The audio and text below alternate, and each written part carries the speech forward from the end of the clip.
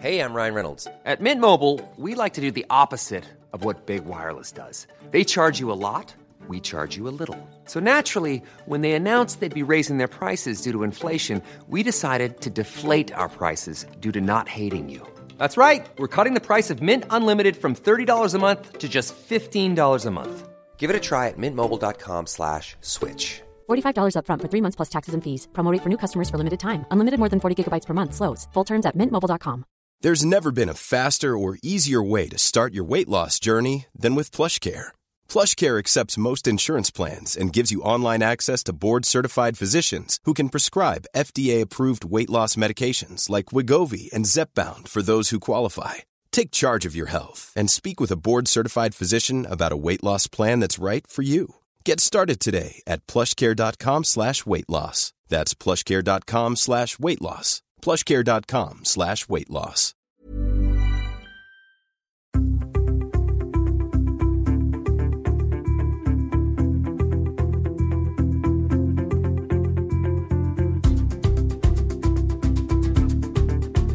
Hej Lotta! Hej Victoria och hej du som lyssnar och varmt välkommen till ett nytt spännande och viktigt avsnitt av Hälsosnack. Absolut, för idag så fortsätter vi på sockertemat och vi har träffat vetenskapsjournalisten Ann Fernholm. Ann har skrivit flera böcker om socker, bland annat Ett sötare blod och Det sötaste vi har. Och Ann gör oss också en riktig samhällstjänst genom att kritiskt granska livsmedelsbolagen och det fiffel som är vanligt när det kommer till att dölja socker. Ibland där man som inte ett ont anande konsument faktiskt minst anar det. Och Ann har också grundat Kostfonden, en fond som samlar in pengar till kvalitativ kostforskning. Och varför det är så viktigt men allt för sällsynt, det kommer vi att prata om i intervjun. Ann är också en av initiativtagarna till den sockerfria dagen som går av stapeln varje år den 12 oktober och kommer också att vara en av föreläsarna på det event som anordnats i år med flera intressanta ämnen på just sockertemat med namnkunniga gäster, både svenska och internationella. Ja, och det här eventet går att delta i online. Och du kan läsa mer och anmäla dig på elitista.se. Och det som är extra bra är att allt överskott från det här arrangemanget, det går till just Kostfonden. Så att köpa biljett och delta, det är en riktig win-win. Och känner du som vi när du lyssnar på intervjun att det här är värt att stötta, så gör det, för det här är så viktigt.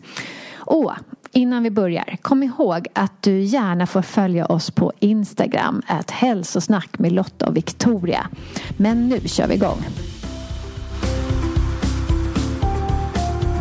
Hej Ann och varmt välkommen till Hälsosnack. Tack ska du ha.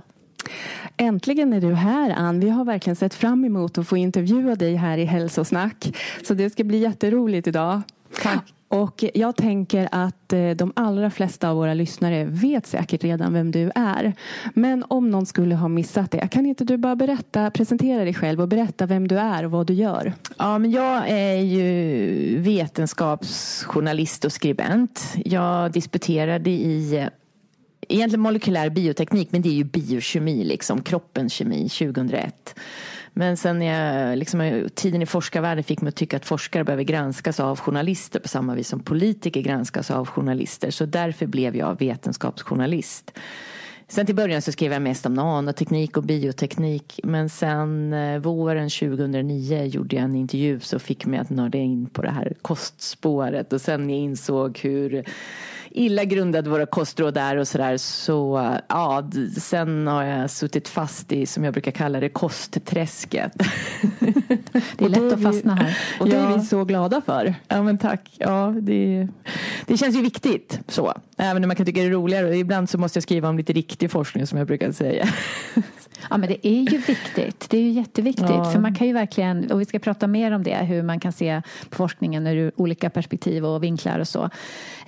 Men vi har ju sockertema i Hälsosnack just nu inför den sockerfria dagen den 12 oktober. Och du står ju verkligen främst i ledet när det gäller kampen mot socker, känner vi. Ja, det har jag vet inte. Jag har fastnat där. Ja, så att ta med dig när vi kör sockertema, det känns ju självklart för oss. Och vi är ju jätteglada att du har kommit hit. Ja, det är roligt att vara med.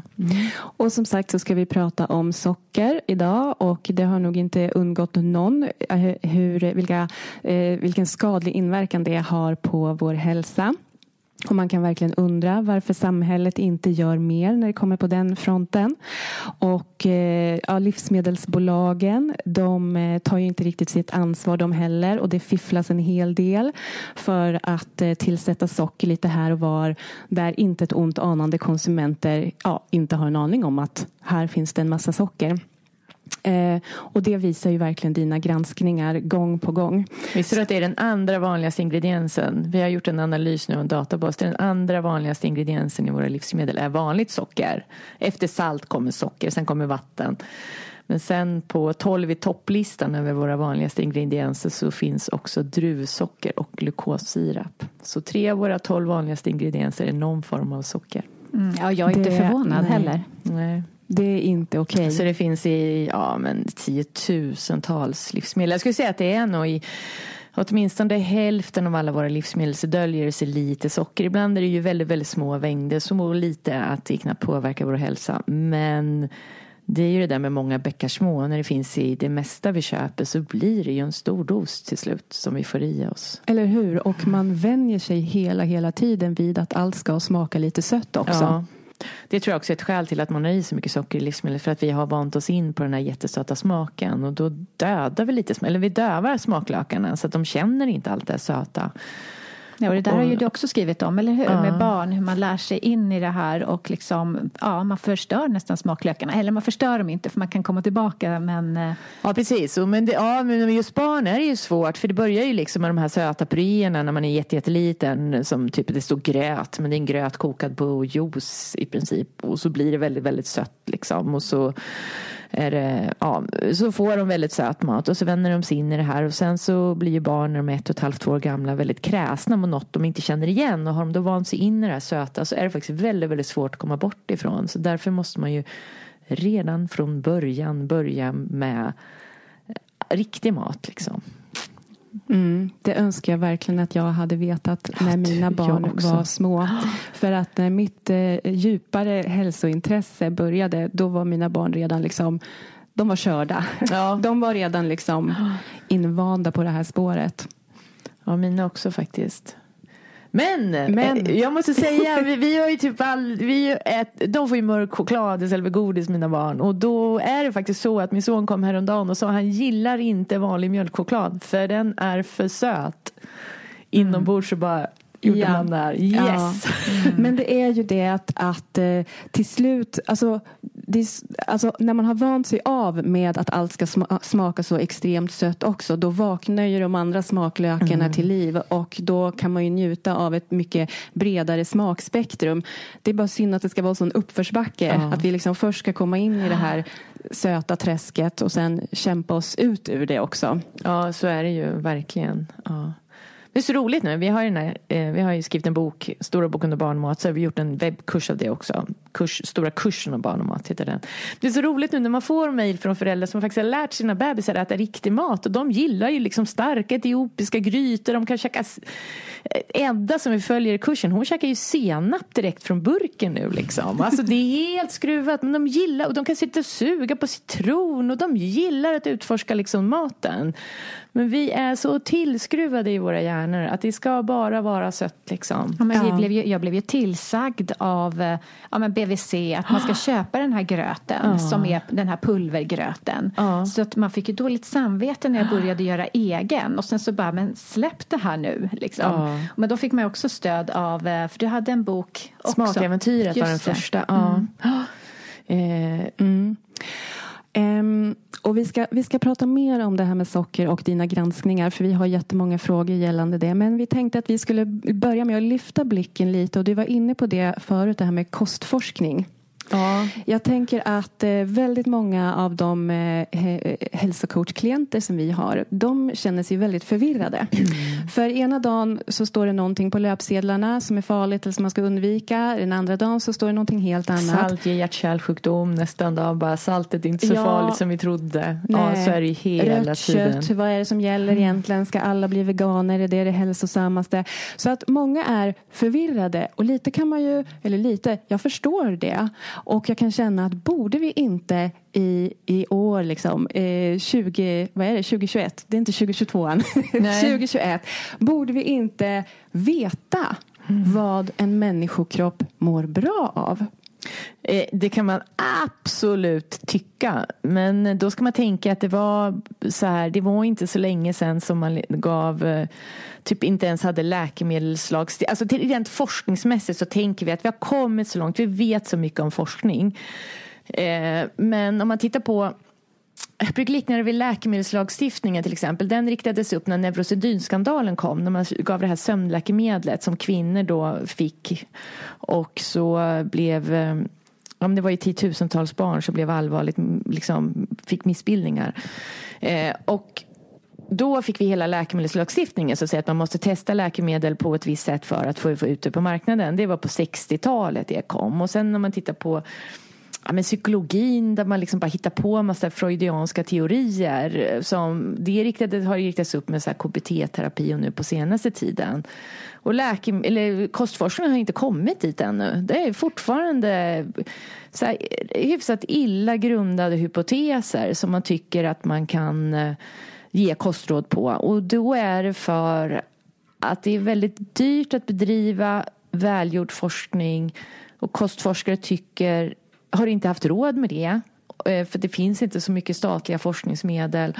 Och då har man sagt att vi går på det bästa vi har. Men det bästa vi har är faktiskt bara en hypotes, en illa grundad vetenskaplig hypotes som man har. Och det gäller ju jättemånga kostråd som har getts på det viset. Så att brist på pengar, och sen är det liksom, men det gror en kultur där man tycker att det är okej och drar jättelångt gående slutsatser på väldigt dålig grund. Och om man nu ska kritisera, det tycker jag också faktiskt gäller hälsorörelsen. Det ges mängder av råd och grejer på superdålig grund. Så att ja, det är väl att det saknas pengar till riktigt välgjorda studier. Och när vi snackar välgjorda studier, då ska det vara en studie där man har en grupp för att äta en kost. Sen har man en kontrollgrupp som äter en annan kost. Sen slumpar man människor till de här två kosterna. Så gör man en studie som pågår ganska lång tid. Och det inkluderar liksom tillräckligt många människor för att man ska få ett signifikant resultat. Då har man en bra koststudie. Och de kan ju kosta uppåt 10 miljoner att genomföra. Ja, för det kan ju inte vara lätt heller att kontrollera att de här människorna verkligen äter den här kosthållningen. Och helst skulle man ju vilja att de åt dem. Ni äter det här för resten av livet. Ja. Ni äter det här för resten av livet. Och alltså man kanske måste inte undvika också för att inte förvirra resultatet. Ja, nej men precis. Och det är ju svårt att få folk att följa en kost långsiktigt och så. Och då har man ju den här andra formen av kostforskning när man liksom skickar ut enkäter till folk. Hur äter du? Och så följer man dem och så ser man vad som pågår, liksom vad som hänt efter 15, 20, 30 år. Sådana studier, det är det man har baserat jättemycket kostråd på. Men de kan aldrig bevisa ett orsakssamband. De kan bara liksom ge hypoteser. Att men vi tror att det här kan vara farligt för hälsan. Och då ska det helst, liksom när det stämmer med det man ser i de här andra kliniska prövningarna, de kan man ju inte pågå i 20 år då. De kan ju pågå kanske 1 år. Men om de två stämmer överens, resultatet stämmer, då kan man ju tro att men det här är ju faktiskt sant liksom. Men säg som till exempel ägg har man sagt att men de som åt mest ägg i början av 90-talet, det är kopplat till högre risk för hjärt-kärlsjukdom, därför är ägg farligt. Men de som åt ägg i början på 90-talet, det var ju alla de som struntade i sin hälsa. För de varnade ju jättemycket för ägg. Och de som bara fortsatte att äta ägg, det var ju de som faktiskt kanske inte heller motionerade och åt massa annat dåligt. Det är lite på samma sätt som kött, som studierna som visar att kött skulle vara skadligt ju. Ja, och då kan man se liksom ägg, om man då gör en sån här som då kallas randomiserad kontrollerad prövning. Men titta, ni får äta mycket ägg och ni äter inga ägg. Så ser man ju att ägget faktiskt har bra hälsoeffekter. Då är den studien mycket, mycket mera värd. Men när man rapporterar i tidningar och sånt går man inte tillbaka och tittar på sånt. Man gör ingen helhetsbedömning. Man går liksom bara på enskilda små studier. Och man berättar aldrig för läsaren om det bara är en sån här som bara kan generera en hypotes. Eller om det faktiskt är en studie som man kan dra ett orsakssamband ifrån. Och det här förvirrar ju folk jättemycket. Och viss forskning som man rapporterar om, det är ju liksom bara... Ja, men djurstudier också. Det är också väldigt svårt att dra slutsatser ifrån. Så att man behöver ju vara öppen om hur osäker grunden är. Ja. Och man kanske inte heller kontrollerar vem som har finansierat den där studien och vem som har skickat ut pressreleasen till medierna om att nu har vi hittat det här. Ja, det är också ett jättestort problem. Och sen ska man ju veta, och då är ju mycket företagssponsrat då. Och det är ett problem liksom när Coca-Cola står bakom studien. Coca-Cola har ju också så här liksom via fulvägar finansierat. De kan ju finansiera, det var ju något som New York Times skrev det hette någon så här Global Network for Energy Balance, där de skulle driva det här att det bara är mängden kalorier vi äter som spelar roll för hälsan. Och då står ju de bakom det här nätverket som ser ut att vara ett nätverk av forskare, men det är helt finansierat av Coca-Cola, men det syns liksom inte. Så det är ju väldigt mycket så. De har ju finansierat de amerikanska läkarsällskapen för barnläkare och hjärtläkare och dietister så det är mycket där alltså. Det är därför jag kallar det för träsket liksom. Det är inte något vackert det här liksom. Det är ingen bra forskning. Det finns väldigt få extremt välgjorda koststudier skulle jag säga. Och jag kan ta också, om man tar salt som exempel, så många tänker att det här är farligt, det här måste vi undvika. Det är också sån här, då har man tittat på kroppens biokemi, då ser man att om vi äter mycket salt då stiger blodtrycket lite. Det är ju främst för att det binder mer vatten i kroppen. Och sen vet vi att ett högt blodtryck, det är ju verkligen starkt, det är en orsak till ett kärlsjukdom och till stroke och sånt. Och de har sagt att salt ger stroke. Men den lilla blodtryckshöjning som salt verkligen ger, vi är inte säkra på att det är det som ger det här väldigt kraftiga höga blodtrycket som är kopplat till bukfett mot typ 2-diabetes och som verkligen orsakar stroke. Och då när man har gjort de här, då har man faktiskt mätt mängden salt i människors urin. Det är ju väldigt bra, starkt mått på hur mycket salt man äter, för man kissar ut överskottet. Och då har man liksom följt det, och man följt det så här ganska många år, och då ser man ingen koppling mellan mängden salt i morgonurinen och risken för hjärt-kärlsjukdom. Eller man ser en koppling, men den mängd 90% av svenska befolkningen äter är inte kopplad till hjärt-kärlsjukdom. Det är den lägsta risken. Däremot är den mängd som Livsmedelsverket rekommenderar, det är kopplat till en högre risk. Den låga mängden. Och äter man väldigt mycket salt och har högt blodtryck från början, då är det också kopplat till en högre risk. Men det här gör ju att man ska dra öronen åt sig och börja tänka, men hade vi rätt från början? Liksom, ja, hänger det med? Det är därför det blir så himla rörigt. Men man måste liksom ha koll på de här nivåerna av forskning och var man befinner sig. Och vad man egentligen kan dra för slutsatser från forskningen. Ja, men eller hur? Ja, det är ibland långdrap om forskning.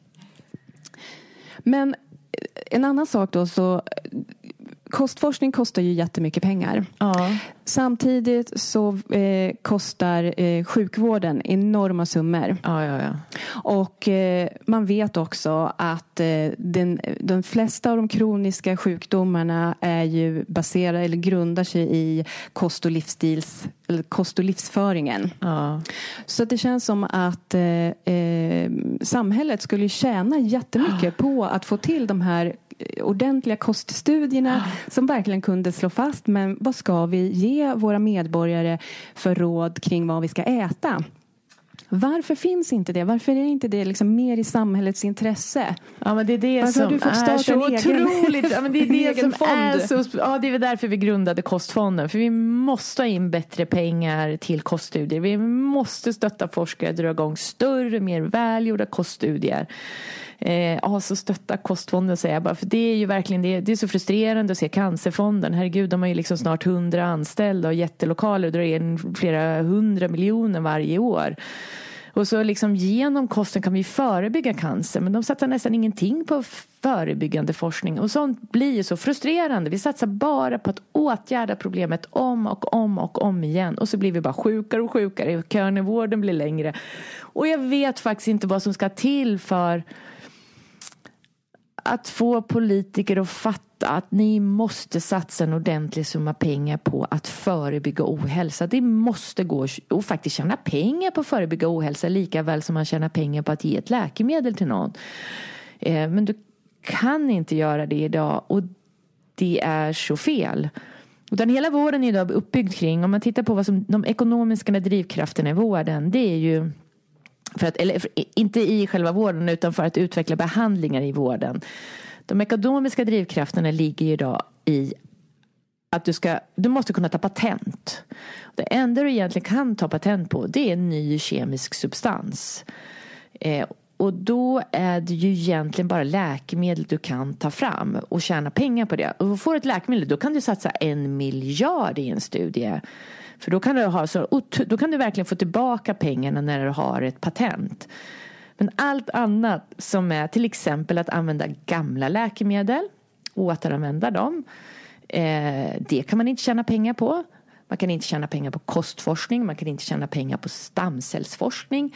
Det finns så mycket som det inte finns någon ekonomisk drivkraft i att utveckla. Och det är felet. Och det systemet måste ju skruvas om av politiker. Ja, men de sitter på något sätt fast i det här gamla systemet. För det enda man kan tjäna pengar på och hämta hem det som man har satsat i forskning, det är ju då om man kan hitta eller komma fram till ett läkemedel som man får ta en medicin eller en tablett varje dag.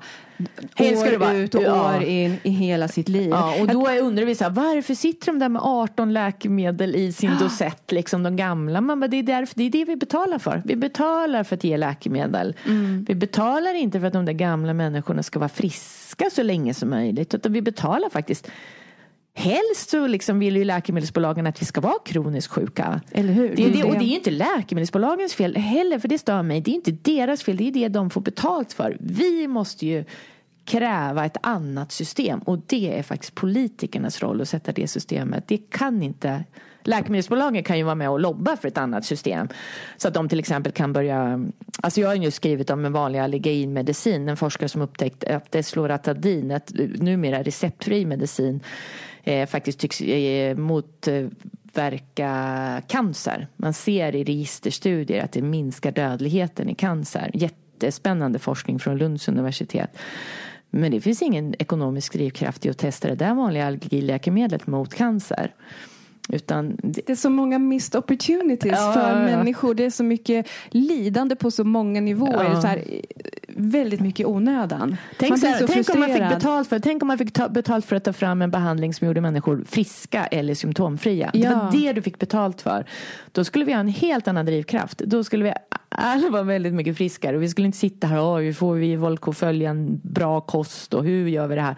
Då skulle man ju hittat på sådana saker. Men man tror ju nästan, om man är lite konspiratorisk då, att livsmedelsbolagen och läkemedelsbolagen har någon liten konferens om året och bara, men vi pushar ut mer socker för då kan vi hitta mer läkemedel som liksom, för att de gynnar ju varandra lite grann. Men så det funkar ju inte. Nej, utan det förstår här med jag. socker, och det är ju när det gäller livsmedelsbolagen. Nej, man tänker ju så. Det är ju många som tänker så. Men av deras liksom, affärsmodellerna har ju utvecklats utifrån att vi faktiskt, som du säger, vi har inte sagt ifrån. Nej. Det är så här vi vill ha det. Ja. Och skulle vi vara tydliga, på något sätt kunna samla oss och vara tydliga med hur vi vill ha det, då skulle ju alla affärsmodeller anpassas efter det. Om man fick pengar utifrån något som var klokt. Ja. Och det är det som är så konstigt skruvat till liksom sjukvårdssystemet och så. Det är ju att det är politiskt satt vad man får betalt för. Det är ju politiskt satt att man betalar för vissa läkemedel och så. Så det är ju det är politiker som har beslutat det. Ja. Och sen så är det ju samtidigt politikerna då. Det här är ju så här långsiktiga vinster. Så att de går ju inte till val för att folk om 40 år ska vara hälsosamma liksom. Nej, precis. Men jag tycker att det är konstigt att de inte kunde införa en sockerskatt. För det tänker jag att det finns en ganska stark opinion för. Att det inte är jättesvårt att ställa sig där och säga att vi vill göra det här för folkets hälsa. Liksom. Ja, och det har man ju sett i andra länder att det funkar. Ja. Där har man ju exempel också som man kan titta på. Ja, och även om det inte skulle funka, även om vi inte äter mindre socker, så tycker jag att vi måste ju på något vis finansiera all den vård som sockret orsakar. Och då får man väl dra in pengarna på sockret. Det är väl bolagen, liksom livsmedelsbolagen får liksom pumpa ut vilken skit som helst. Och sen så ska staten på något sätt betala konsekvenserna för det. Och det tycker jag är jättekonstigt. Det är lite som cigaretter också. Att man skattar dem högt för att de orsakar stor skada. Ja, precis. Så borde man göra. Det är verkligen. Men jag tycker att det är ju jättemycket av den här skräpmaten, godiset, chipsen, läsken, energidryckerna som är riktade mot våra ungdomar, tonåringar. Och de tonåringar, för en sak är det, vi pratade om barn och mat, så det är liksom en sak. Men sen när de börjar bli så stora att de har sina egna pengar, de går själva till och från skolan, de går förbi en kiosk eller ett ICA eller någonting, och allt är för billigt. Ja, jag håller alltså med. Det är alldeles för billigt att köpa sig en flaska läsk eller en bar eller en godispåse. Och jag bor ganska nära ett ICA, så jag ser liksom lunchtid hur liksom det bara vallfärdas upp till den här ICAn från högstadieskolan i närheten. Så det tänker jag så här, men varför vill inte samhället bara sätta stopp för det här och rädda våra ungdomar? Det får inte vara så där billigt. Precis, men där har vi ju faktiskt ett jättestort problem, och det är att vårt livsmedelsverk dels har de beslutat att salt är ett värre problem för hälsan än socker och fullkorn. Det här, jag skrev ju ett öppet brev till Livsmedelsverket innan sommaren kring just det här. För då är det så här att de när de tittar på vad vi blir sjuka av, då har de en undersökning som heter Riksmaten, som är en enkätundersökning som de skickar ut till befolkningen. De frågar så här: hur äter ni? Och då svarar vi på enkätundersökningen. Och då svarar vi senast som gjorde Riksmaten att vi käkade 4,4 kilo godis och choklad per person och år. Och slår man ut det på 365 dagar per år så blir det bara 12 gram godis per dag eller något sånt där, jag har räknat ut. Och det är väldigt lite. Och då tycker de att det är typ inget problem. Men tittar man på vad som faktiskt säljs, då säljs det 15 kilo godis och choklad varje år. Och den kontrollen gör inte Livsmedelsverket. Men hur kan man inte göra det? Nej, det är det som är helt ologiskt. Ja. Alltså. Och då ska du veta att när de då fick i uppdrag av regeringen för några år sedan att undersöka effekterna av energidrycker, då gör de likadant. Då går de på Riksmaten Ungdom, tittar på hur mycket rapporterar ungdomarna att de dricker liksom, av energidryck. Och då säger ungdomarna, vissa ungdomar dricker ju jättemycket, men den stora majoriteten dricker typ ingenting alls enligt Livsmedelsverkets undersökning. Och då tycker inte Livsmedelsverket att det är något större problem. Men tar man då deras siffror på vad ungdomarna säger att de dricker i genomsnitt och kollar på vad industrin faktiskt säljer, så måste hela den svenska befolkningen från 15 till 64 år dricka lika mycket som ungdomarna säger att de dricker för att all den där energidrycken som säljs faktiskt ska gå åt. Hänger ni med? Det hänger med. Ja. Och det är ju helt skruvat att Livsmedelsverket, jag har faktiskt att de använder självrapporterade data när det gäller det här. De måste ju veta, och dessutom så rapporterar vi bara så här, när de gör sina undersökningar. Jag tror Riksmaten Ungdom var att de rapporterade 2 dagar vad de åt per år. Och vi vuxna tror att de rapporterade 4 dagar. Men det är ju liksom inte på julafton, på kanelbullens dag eller på Halloween. Utan vi rapporterar ju kanske vanliga vardagar när vi faktiskt äter ganska bra. Men det motsvarar ju inte vår totalkonsumtion av socker under ett år. Nej, men här ser man ju verkligen bristen på typ koststudier. Då. Ja, och att de inte... Det känns som att de inte har någon självkritik. Och då sitter de där och tycker att salt är ett värre problem. Och det är liksom 10 år gammal forskning. Då har det kommit nya studier som visar att den där hypotesen är ju faktiskt sannolikt fel. Men då om det kommer jättestora välgjorda studier. Det här var en studie som gjordes på 100,000-tals människor. Den jag berättade om det där att man mätte salt i urinen. Och såg att det fanns ingen koppling till hjärt-kärlsjukdom. Då tar man liksom inte in den. Den kommer 5 år in när man har kostråd. Då tittar man inte på den studien, utan då väntar man tills kostråden uppdateras nästa gång om 5 år. Istället för att se, men här kommer ju faktiskt en extremt stor välgjord studie som faktiskt talar emot det vi säger. Så att Det är lite stoppa huvudet i sanden liksom. Jag vet inte. Och då är det ju dietister som sitter där. Väldigt många är ju dietister. Och jag ska säga att den vetenskapliga utbildning de får på sin universitetsutbildning, den är ju extremt bristfällig. Den kritik de får. Utan de får ju på något vis lära sig hur det är. Och jag vet ju folk som går utbildningarna nu. Jag får ganska många mejl från folk på att alltså jag är så frustrerad. Det här är så dåligt. Och det är ju liksom... Ja, jag har uppmuntrat dem att rapportera det till det här. Jag kommer inte ihåg vad det heter. UHÄ.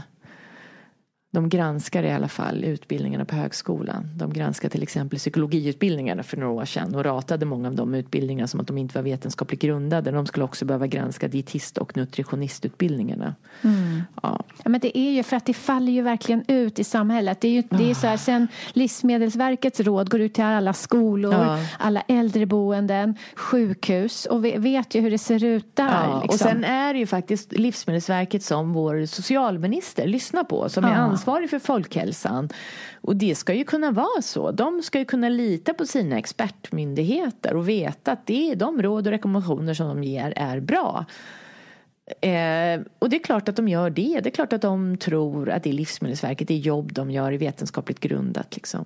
Men jag tycker ju att de borde gå. Vi har en annan jättebra svensk myndighet som heter SBU, Statens beredning för medicinsk och social utvärdering. De går igenom den vetenskapliga grunden för vården. Deras rapporter är ofta extremt välgrundade. De har en metodik som är väldigt, väldigt noggrann. Och när de får ett resultat så berättar de hur stor osäkerhet det är i resultatet. De säger om det liksom är välgrundade råd eller liksom om de är väldigt bräckliga.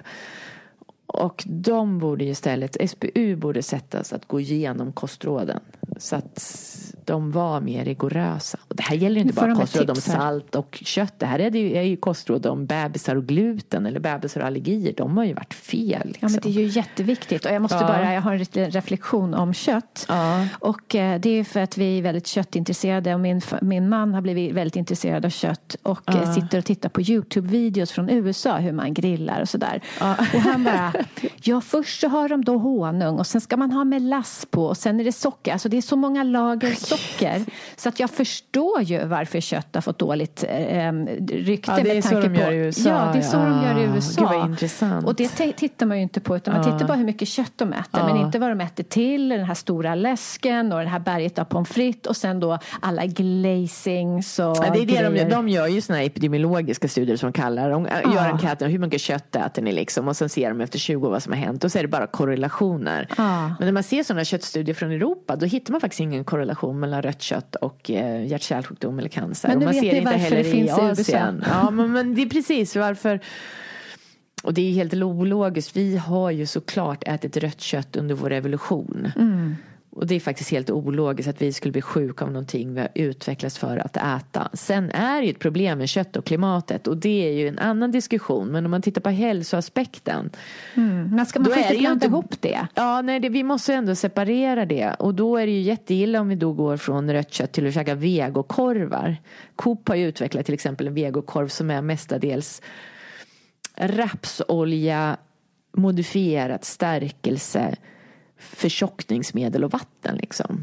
Och det låter jättegott. Ja, kryddor och aromer. Jag menar, det kan vi ju inte äta istället för kött. Kött är bland det mest näringsrika vi har. Så överger vi kött, då får vi se till att äta näringsrikt. Annars kommer vi ju få näringsbrist liksom. Ja, och vi vill ju inte ge upp det liksom, om man tittar på klimatet så kanske vi ska börja ge upp det som är dåligt för oss eller som inte ger så mycket nytta. Att kanske liksom inte ta det som ger oss mest nytta, tänker jag. Nej, och då kan man också se att korna gör väldigt stor nytta för bina. Jag kan uppleva idag att det finns liksom folk som så här, jag dricker havremjölk. Då löser jag klimatfrågan. Sen fortsätter jag att köra stadsjeep och flyga till Japan på semester. Då har man liksom missuppfattat något. Det är ju flygningar, det är ju fossilt bränsle. Eller det bränner ju liksom fossil koldioxid. Fossilt kol bränner det. Medan de korna betar gräs så pruttar ju de metangas. Det går ju upp i atmosfären och där i atmosfären bryts ner till koldioxid som går in i gräset som korna kan beta. Så det som korna betar är ju en del av kretsloppet. How would you like to look 5 years younger? In a clinical study, People that had volume added with Juvederm Voluma XC in the cheeks perceived themselves as looking 5 years younger at 6 months after treatment. Look younger, feel like you. Add volume for lift and contour in the cheeks with Juvederm Voluma XC. Reverse signs of aging by adding volume to smooth laugh lines with Juvederm Volure XC. For important safety information and to find a licensed specialist, visit Juvederm.com. That's JUVEDERM.com. Not for people with severe allergic reactions, allergies to lidocaine, or the proteins used in Juvederm. Common side effects include injection site redness, swelling, pain, tenderness, firmness, lumps, bumps, bruising, discoloration, or itching. There's a risk of unintentional injection into a blood vessel, which can cause vision abnormalities, blindness, stroke, temporary scabs, or scarring. Talk to a licensed specialist to find out if it's right for you. Ever catch yourself eating the same flavorless dinner 3 days in a row? Dreaming of something better? Well, HelloFresh is your guilt-free dream come true, baby. It's me, Keke Palmer. Let's wake up those taste buds with hot, juicy pecan-crusted chicken or garlic butter shrimp scampi. HelloFresh. Stop dreaming of all the delicious possibilities and dig in at HelloFresh.com. Let's get this dinner party started.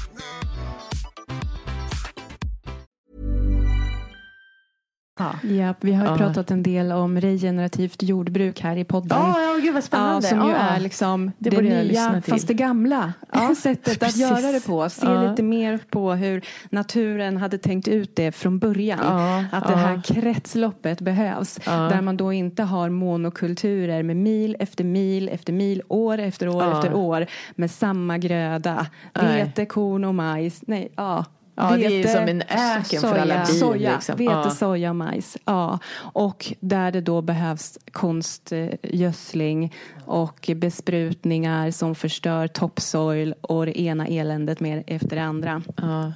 Ja, det ska vi inte gå in på här. Nej, nu pratar vi kostforskning. Ja, nu har vi andra. Men jag vill bara säga, det är så roligt. För nu när vi faktiskt har dragit igång kostfonden så vi har ju riktigt in oss på sjukdomar för att se hur man förebygger hälsa genom kostforskning. Förebygger ohälsa, det tar ju åratal.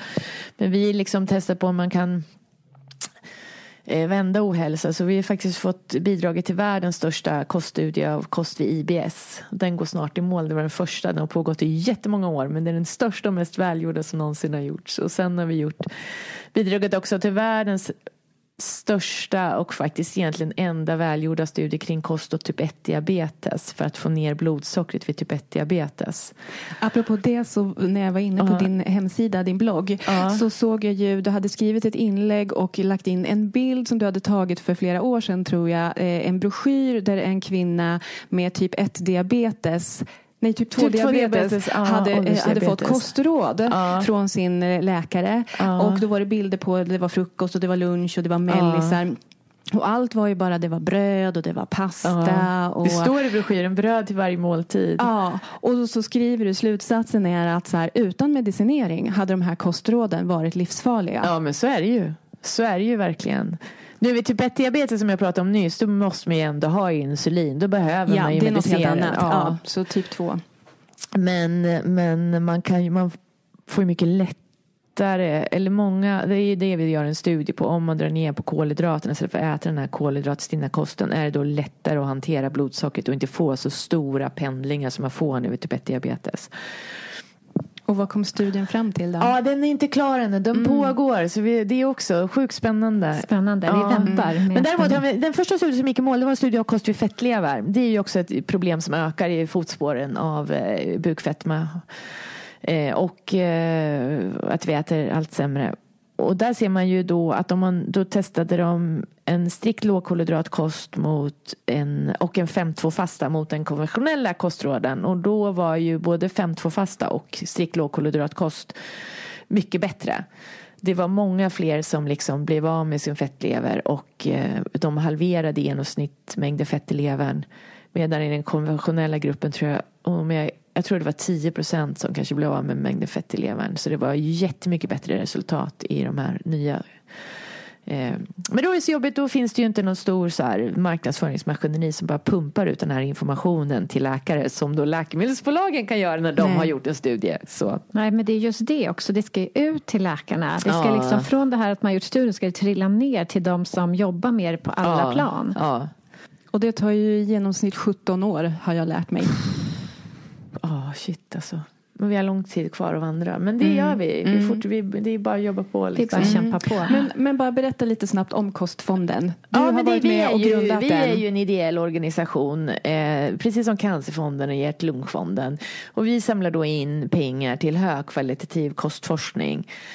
Så att och det har ju varit så ofta att vi har kunnat ge en mindre summa pengar till forskarna. Sen har de ofta fått pengar från andra. Så till några av de studier vi har gjort så bidragit till att sjösätta till exempel studien av kost vid IBS, mag- och tarmsmärtor och kost vid typ 1-diabetes, så har de fått kost vid IBS vet jag att de har fått 10 gånger mer pengar från andra finansiärer. Så för varje 100-lapp som har kommit in till Kostfonden har vi lyckats styra in 1000 spänn på en välgjord koststudie.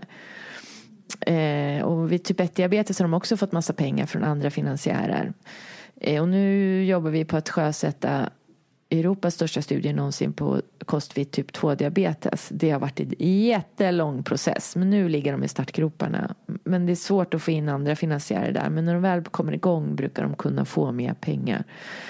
Men vi skulle sannoliken behöva samla till det här liksom många personer. För att man har så mycket att vinna på det. Det finns forskare som vill göra studier. Men ibland involverar ju det kostformer då, som då anses vara kontroversiella.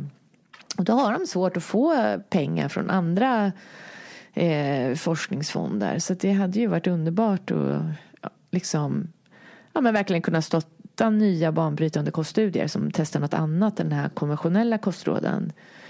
Ja, det här är ju jätteviktigt. Jag tänker att om man lyssnar nu och känner en stor frustration precis som vi gör kring det här och faktiskt vill göra någonting, då är det ju att kunna bli månadsgivare i Kostfonden är ju ett sätt att stötta. Eller hur? Och vi har ju väldigt många månadsgivare. För oss är det viktigaste i månadsgivare som kommer in. Det hjälper ju oss att satsa långsiktigt när vi vet hur mycket pengar vi har att röra oss med och sådär. Och det är ju fantastiskt de som är månadsgivare. Jag vill säga tack till alla er som är det, för det betyder massa och vi kan verkligen göra skillnad då. Och det roliga är när man gör en koststudie som faktiskt är den största i hela världen, då när den publiceras så kan den ligga till grund för förändring i hela världen, inte bara i Sverige. Då kan man bygga en vetenskaplig grund tar ju väldigt, väldigt lång tid, men när man gör det så kan det verkligen förändra. Kom till exempel en jättevälgjord koststudie från Storbritannien som visade att rådet att undvika allergiframkallande mat för att slippa allergier till bebisar var helt fel. Man visade istället att det är tvärtom. Om man får äta jordnötter från första året i livet, sen regelbundet till 5 års ålder, då minskade man risken för jordnötsallergi till 1/7. Så bara 1 av 7 barn fick allergi istället. Det är ju jätteeffekt. Men den studien, när den publicerades, då försvann alla kostråd att vi ska undvika allergiframkallande mat. Den liksom vände allting över en natt. Det fick jättestort genomslag. Alltså välgjord forskning kan faktiskt kullkasta teorier, men då måste de vara bra gjord. Ja, men så viktigt. Ska vi prata lite om socker också? Lite mer om socker. Lite mer om socker, ja. För det är ju ändå sockerfria dagen här, 12 oktober. Och varför behöver vi en sockerfri dag? Ja, men det vill vi uppmärksamma. Vi behöver ju någon slags motvikt till kanelbullens dag och kladdkakans dag och gud vet vad det finns liksom. Eller hur? Semmeldagen och Halloween och påsk och... Ja, men det är så mycket orsaker till att, eller folk hittar så mycket skäl till att äta socker. Ja, vi lägger bara till liksom. Först var det så här påsk och sen kom Halloween också. Vi lägger liksom bara till sockerhögtider. Vi tar sällan bort någon. Nej. Så nu får vi en sockerfri högtid. Ja, det är ju bra. Ja. Och de allra flesta har nog fattat att socker inte är bra för hälsan. Ja. Men om du bara utifrån all research som du har gjort, om du bara skulle konkretisera några punkter. Så här, varför är socker inte bra för oss? Hur påverkar det kroppen? Ja, men först och främst är det tänderna, det vet ju alla. Men det är någonting jag tycker vi tenderar att glömma bort. Och tandhälsan är jätteviktig för övrig hälsa. Sen så är det ju också att socker, när man tar socker och renar fram det från en sockerbeta, Då tar man bort allting det som är nyttigt för kroppen. Man får bort alla fibrer, vitaminer, antioxidanter, mineraler. Allting. Och vi har ett fantastiskt biokemiskt maskineri inom oss. Det är liksom någonting som har utvecklats under så lång tid. Och då tar vi bort allt det kroppen behöver. Och sen äter vi en ren kemisk substans, sackaros, vitt socker, som bara ger oss kalorier. Och vi kräver av kroppen att den ska bryta ner alla de här kalorierna utan det här smörjmedlet som vi behöver. Vitaminer och mineraler. Och fibrer och annat. Ja, fibrer. Så det är liksom det enda vi äter faktiskt som är på riktigt tomma kalorier. Man säger typ, jag vet inte, dietister och sånt brukar säga att fett är tomma kalorier, men det är det inte, för i fett finns alltid lite näring och dessutom använder faktiskt kroppen fett för att bygga cellmembran och grejer. Men i socker finns det ju verkligen bara energi. Och sen börjar det komma forskning nu då. Det finns en vetenskaplig hypotes som säger att sockerarten sackaros och vitt socker består av glukos och fruktos. Och glukos är en väldigt bra energikälla till kroppens alla celler, men fruktos är inte det. Och när vi överäter fruktos så går det är leverns roll att ta hand om fruktos. Och då kan man se att när vi äter väldigt mycket fruktos så ställer faktiskt fruktos om ämnesomsättningen i levern så att vi börjar bilda fett i levern. Och nu kan man se att fettlever är som jag sa förut, ett ökande problem i världen. Förut förknippade man det med alkoholism, men nu kan man se i USA till exempel att över 1 av 10 unga har fettlever. Och det kommer i fotspåren av liksom bukfetma. Och då är det ju allt fler forskare som säger att det är ju fruktosen som är problemet. Så. Och den här fettbildningen leder till exakt samma rubbade blodfetter som man har när man har bukfetma. Och fruktos ger också en ökad halt urinsyra i kroppen som också tror man kan påverka blodtrycket, men också faktiskt en orsak till gikt. Ja, det finns mycket där. Man kan prata om sockrets ämnesomsättning. Men det var det som, när jag började granska det här så var det min bakgrund som biokemist. Det var den som fick mig hooked på socker. Och bara, men det här är ju så logiskt liksom. Det förklarar allt. Det är som att pusslet bara faller på plats liksom. Och det tycker jag är så bra också när du förklarar hur lite socker ett barn egentligen tål. Ja. För det finns ju, och nu vet man ju att det finns ju inte någon säker gräns överhuvudtaget på vad någon tål. Liksom. För det är så individuellt också. Men just ett barn, att äta en vanlig glass som vi vuxna äter, det är liksom som 5 glassar för ett barn. Ja, liksom. Så är det ju. Och ser man på en 5-åring, alltså vi har ju fått kostråd att maximalt 10% av alla kalorier får komma från tillsatt socker. Det är en väldigt luddig gräns, för det är ingen som vet hur mycket socker det är liksom. Men WHO säger till och med att vi ska gå ner till halva den mängden. Och nu kom EFSA med en rapport som sa att vi kan inte sätta ut med ett vetenskapligt perspektiv, kan vi inte sätta en säker gräns för socker. Men under 5% är så lite, så det hade de. Ja, det är väldigt lite. Det skulle jag gissa en säker gräns. För det är ju dosen som gör giftet liksom.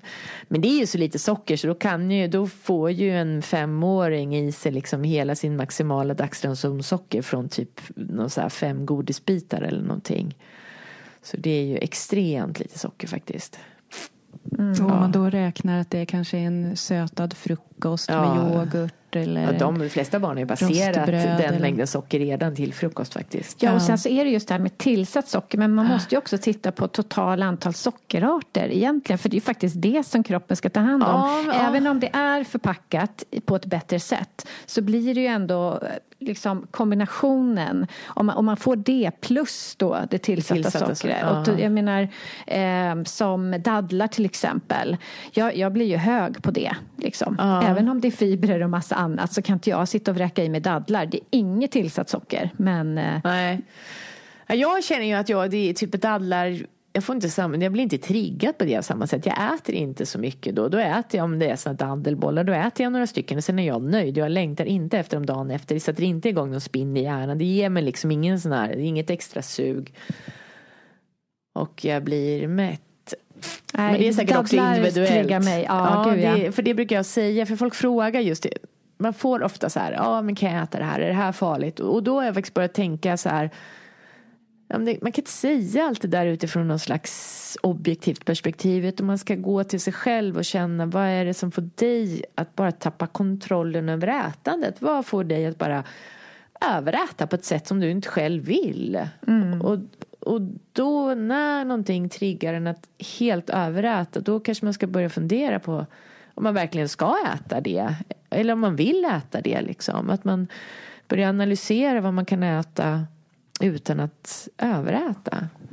Men det finns ju en stor problematik bakom ett svajande blodsocker också. Att bara få i sig allt det söta som höjer blodsockret, ut med mer insulin. Liksom allt det inflammatoriska som kommer ur det.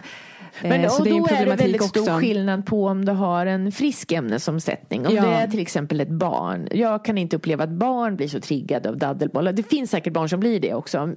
Mina barn blir inte det. Och jag tror, det är på något vis någonting med det där som gör att det blir inte samma kick i hjärnan liksom.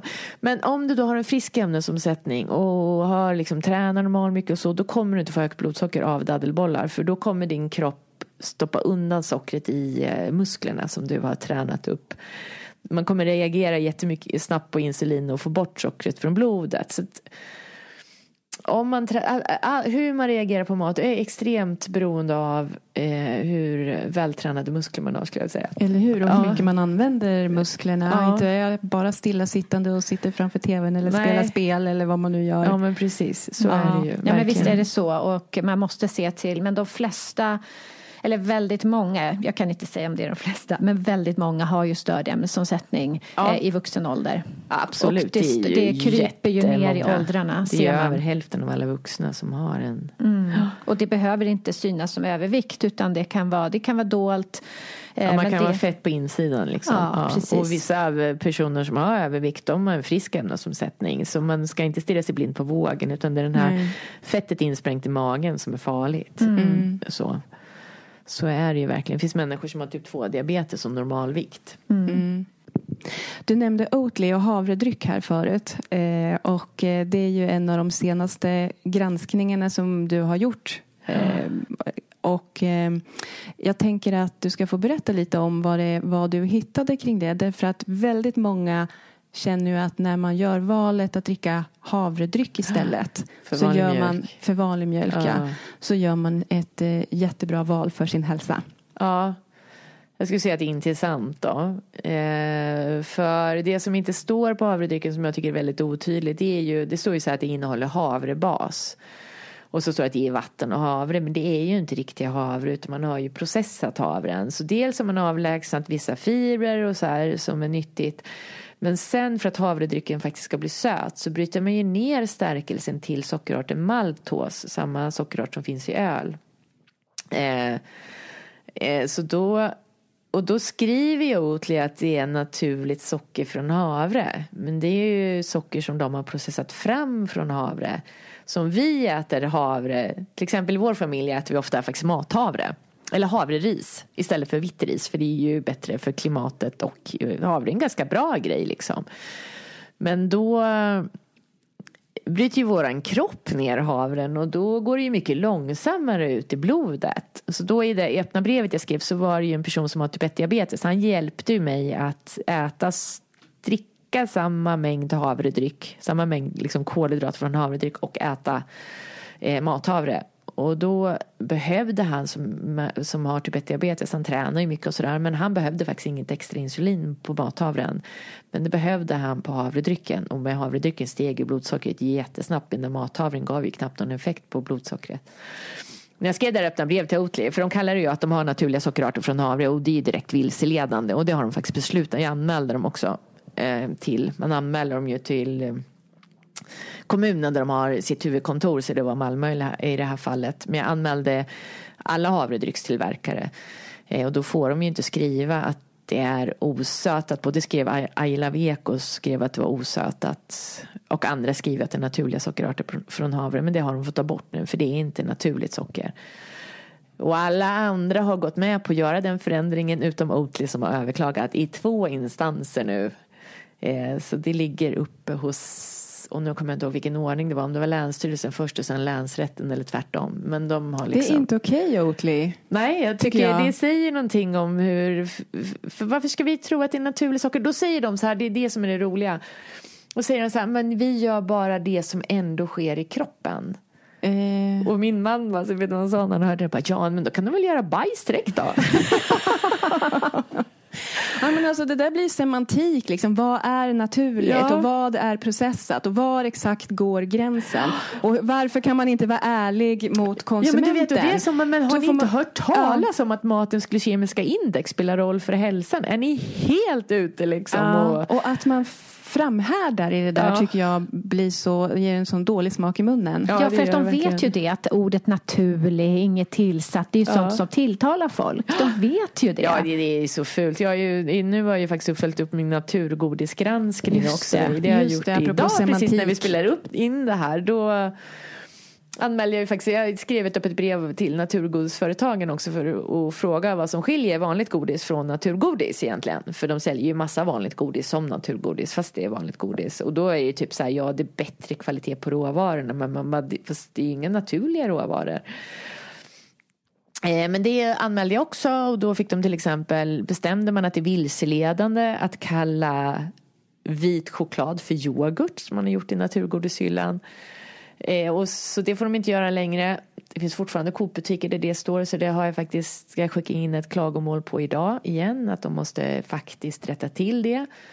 Och sen så fick de också, den livsmedelsinspektör jag har pratat med sa att man skulle rensa upp sortimentet, och i det som kallas naturgodis ska det finnas något naturligt, en nöt, en frukt, ett bär, någonting naturligt i.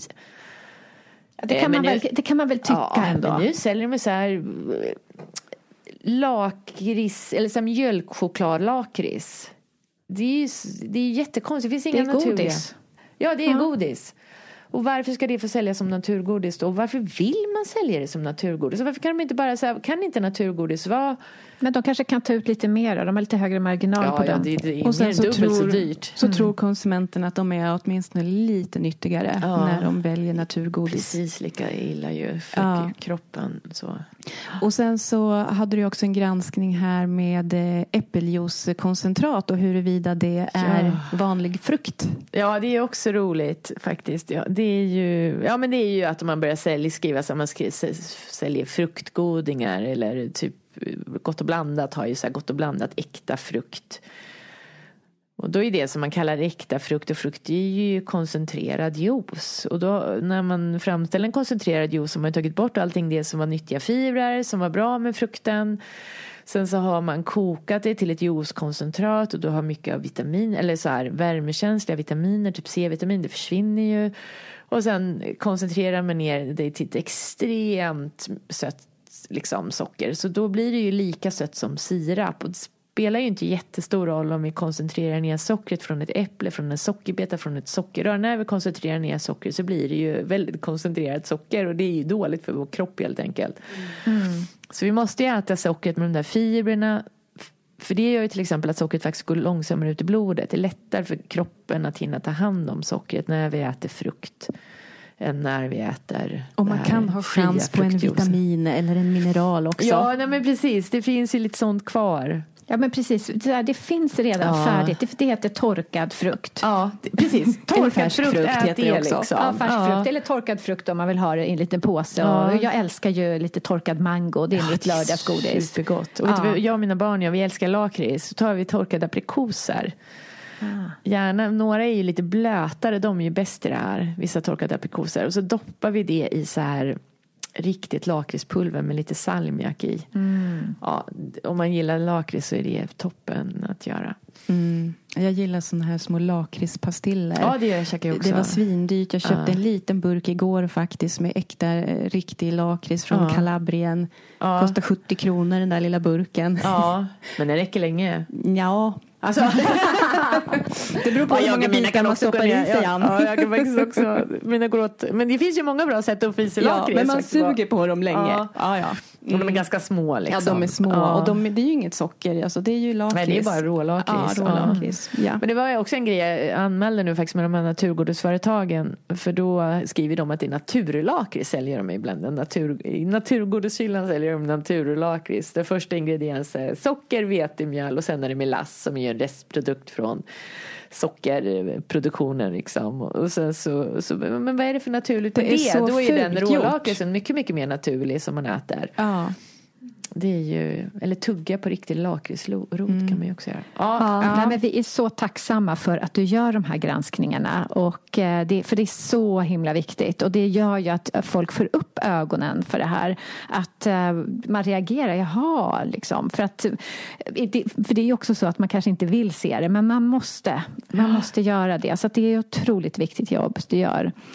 Och finns det något sätt man kan stötta ditt arbete på? För... Ja, jag har ju precis faktiskt börjat för att jag gör ju det här och det tar ju mycket tid. Men, jag förstår att det tar jättemycket tid och det ger inte så mycket pengar att betala hyran för. Livsmedelsbolagen skickar inte massa... Nej, de är ingen poppis.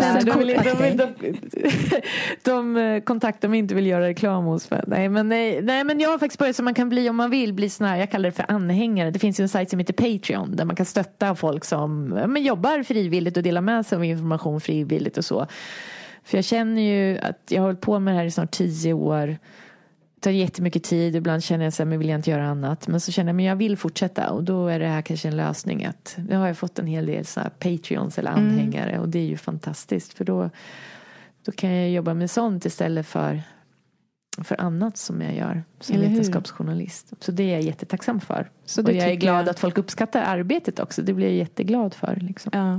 Så det tycker jag verkligen om man vill läsa fler sådana här granskningar och vill heja på att du fortsätter göra dem, så går man in, vad är det då?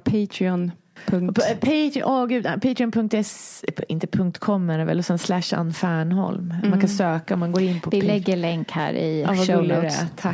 Tack. Ja, men det jag skulle vilja jobba mer också med så hinna granska. Ja, men till exempel när Hjärt-lungfonden nu släppte en stor rapport som sa att salt var den största orsaken till hjärt-kärlsjukdom. Alltså det är skapat, det är som jag och min man när vi satt och diskuterade, det är som att man har vetenskap som lika stabilt som ett plockepinn. Och sen har man byggt någon slags bunker på det där man liksom har bestämt sig för att salt är farligt. Och det är inte sant liksom. Och det är så frustrerande att se det här. Bara någon slags sanning. Ju fler gånger de upprepar det, ju sannare blir det på något vis. Fast det är inte sant. Nej, det är så frustrerande. Ja, det tycker jag också. Sånt vill jag liksom granska och gå igenom. För det tycker jag är jättebra att någon gör. Ja, skicka öppna brev till Hjärt-lungfonden också. Ja, hur tänker ni? Ja. Men du Ann, jag tänkte att nu ska vi börja runda av. Och vi har ju 2 frågor som vi ställer i slutet till alla våra gäster. Men innan vi går in på dem, kan du inte bara berätta, du ska ju hålla ett föredrag på Sockerfria dagen. Ja. Eller hur? Och det föredraget ska heta Matens mörka materia. Ja. Vad handlar det om? Ja, det är ju ett annat arbete jag har påbörjat kan man säga. Där resultatet kommer i början av nästa år. Men det handlar om att jag har gått igenom de 100 vanligaste ingredienserna i svensk mat. Och då så kommer jag gå igenom hur man kan skapa 10 av dem rent tekniskt från vete. Men så kommer föredraget att handla om allting det som försvinner ur maten när vi processar den. Och då inte bara ur vete utan liksom på många sätt ur maten. Och då är ju det som vi pratar ju om att det finns vitaminer och mineraler och sånt i maten, men vi pratar ju inte om allt annat som finns i maten. Så en vitlök innehåller ju 2600 substanser, varav vissa tror man då till exempel förebygger cancer och sånt. Och en sjukt spännande grej som till exempel finns i ägg, det är det färgämne som färgar äggulan gult, lutein och zeaxanthin, 2 färgämnen är det. De återfinns också i våran gula fläck och skyddar då ögat mot strålning.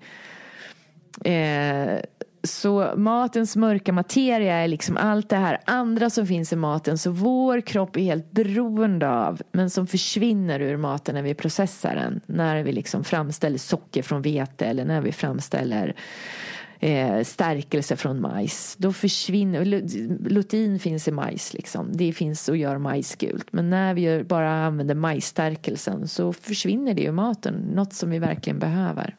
Var det där klart? Ja, jag tyckte det var jätteklart. Ja. Så spännande. Vi ser fram emot det. Tack. Ja, Men är du redo för våra sista frågor? Ja, jag är redo. Jag tror det. Har du någon daglig rutin som du gör för att må bra som du skulle vilja dela med dig av? Ja, men faktiskt. Den började med när Kostfonden skulle ha ett stort event och jag var jättestressad och hann inte träna. Så då var det en kompis till mig. Hon körde yoga varje morgon med en som heter Boho Beautiful. En otroligt vacker kanadensiska, så vacker som man blir nästan generad. Men hon har så toppensköna yogapass som är så jag har aldrig varit någon yogaperson, men de är så 15-20 minuter och de kör faktiskt nästan varje vardag morgon nu. Är man trött så kör man bara så här yin-yoga som ett stretchpass. Ja, men lite piggare kan man köra. Hon har så här typ yoga-workout-pass också. Så, men en 15-20 minuter varje morgon har faktiskt varit helt magiskt, vad det ger mycket. Man behöver inte köra stenhårt i 1 timme för att bli stark, har jag upptäckt. Och man blir jättevig när man kör de där stretchpassen. Härligt. Ja. Och smärtor så här, i höfter och sånt som jag har haft, det försvinner. Det är faktiskt, ja, jag skulle säga att det har varit jättebra. Tänk om det fanns ett sånt piller man kunde sälja. Gud vad rik man skulle bli. Det hade varit väldigt, väldigt skönt. Men man blir liksom lite glad av de där. Hon är alltid på vackra stränder också. Det är ju sitt till. Ja. Ja, och sen om man bara kan eller får göra en sak för sin hälsa, vad tycker du att man ska göra då? Ja, det är ju väldigt svårt att välja mellan att träna eller att sluta eller dra ner kraftigt på sockret. Men jag tror faktiskt att det är ett svårt val mellan dem. Men dra ner kraftigt på sockret är ju väldigt, väldigt viktigt. Ja, så jag får säga det. Alla andra säger att man ska träna, så jag säger dra ner på sockret. Nej då, inte här i den här podden. Inte utan det varierar. Ja, men jättebra. Tack så jättemycket för att du tog dig tid att komma till Hälsosnack och dela med dig av din kunskap. Tack. Och upprepa nu om man vill stötta dig eller Kostfonden. Var hittar man dig? Ja, på mig hittar man ju anfernholm.se. Och sen så Kostfonden finns på kostfonden.se. Och på Kostfonden kan man lätt gå in och bli månadsgivare med hjälp av ett bank-ID. Och om man vill stötta mig och min sajt, jag jobbar med de här öppna breven till livsmedelsföretagen. Och där jag faktiskt också gärna skulle börja jobba med öppna brev om läkemedel och sånt, har en plan jag har. Då kan man gå in och stötta mig via Patreon. Tack så jättemycket. Tack.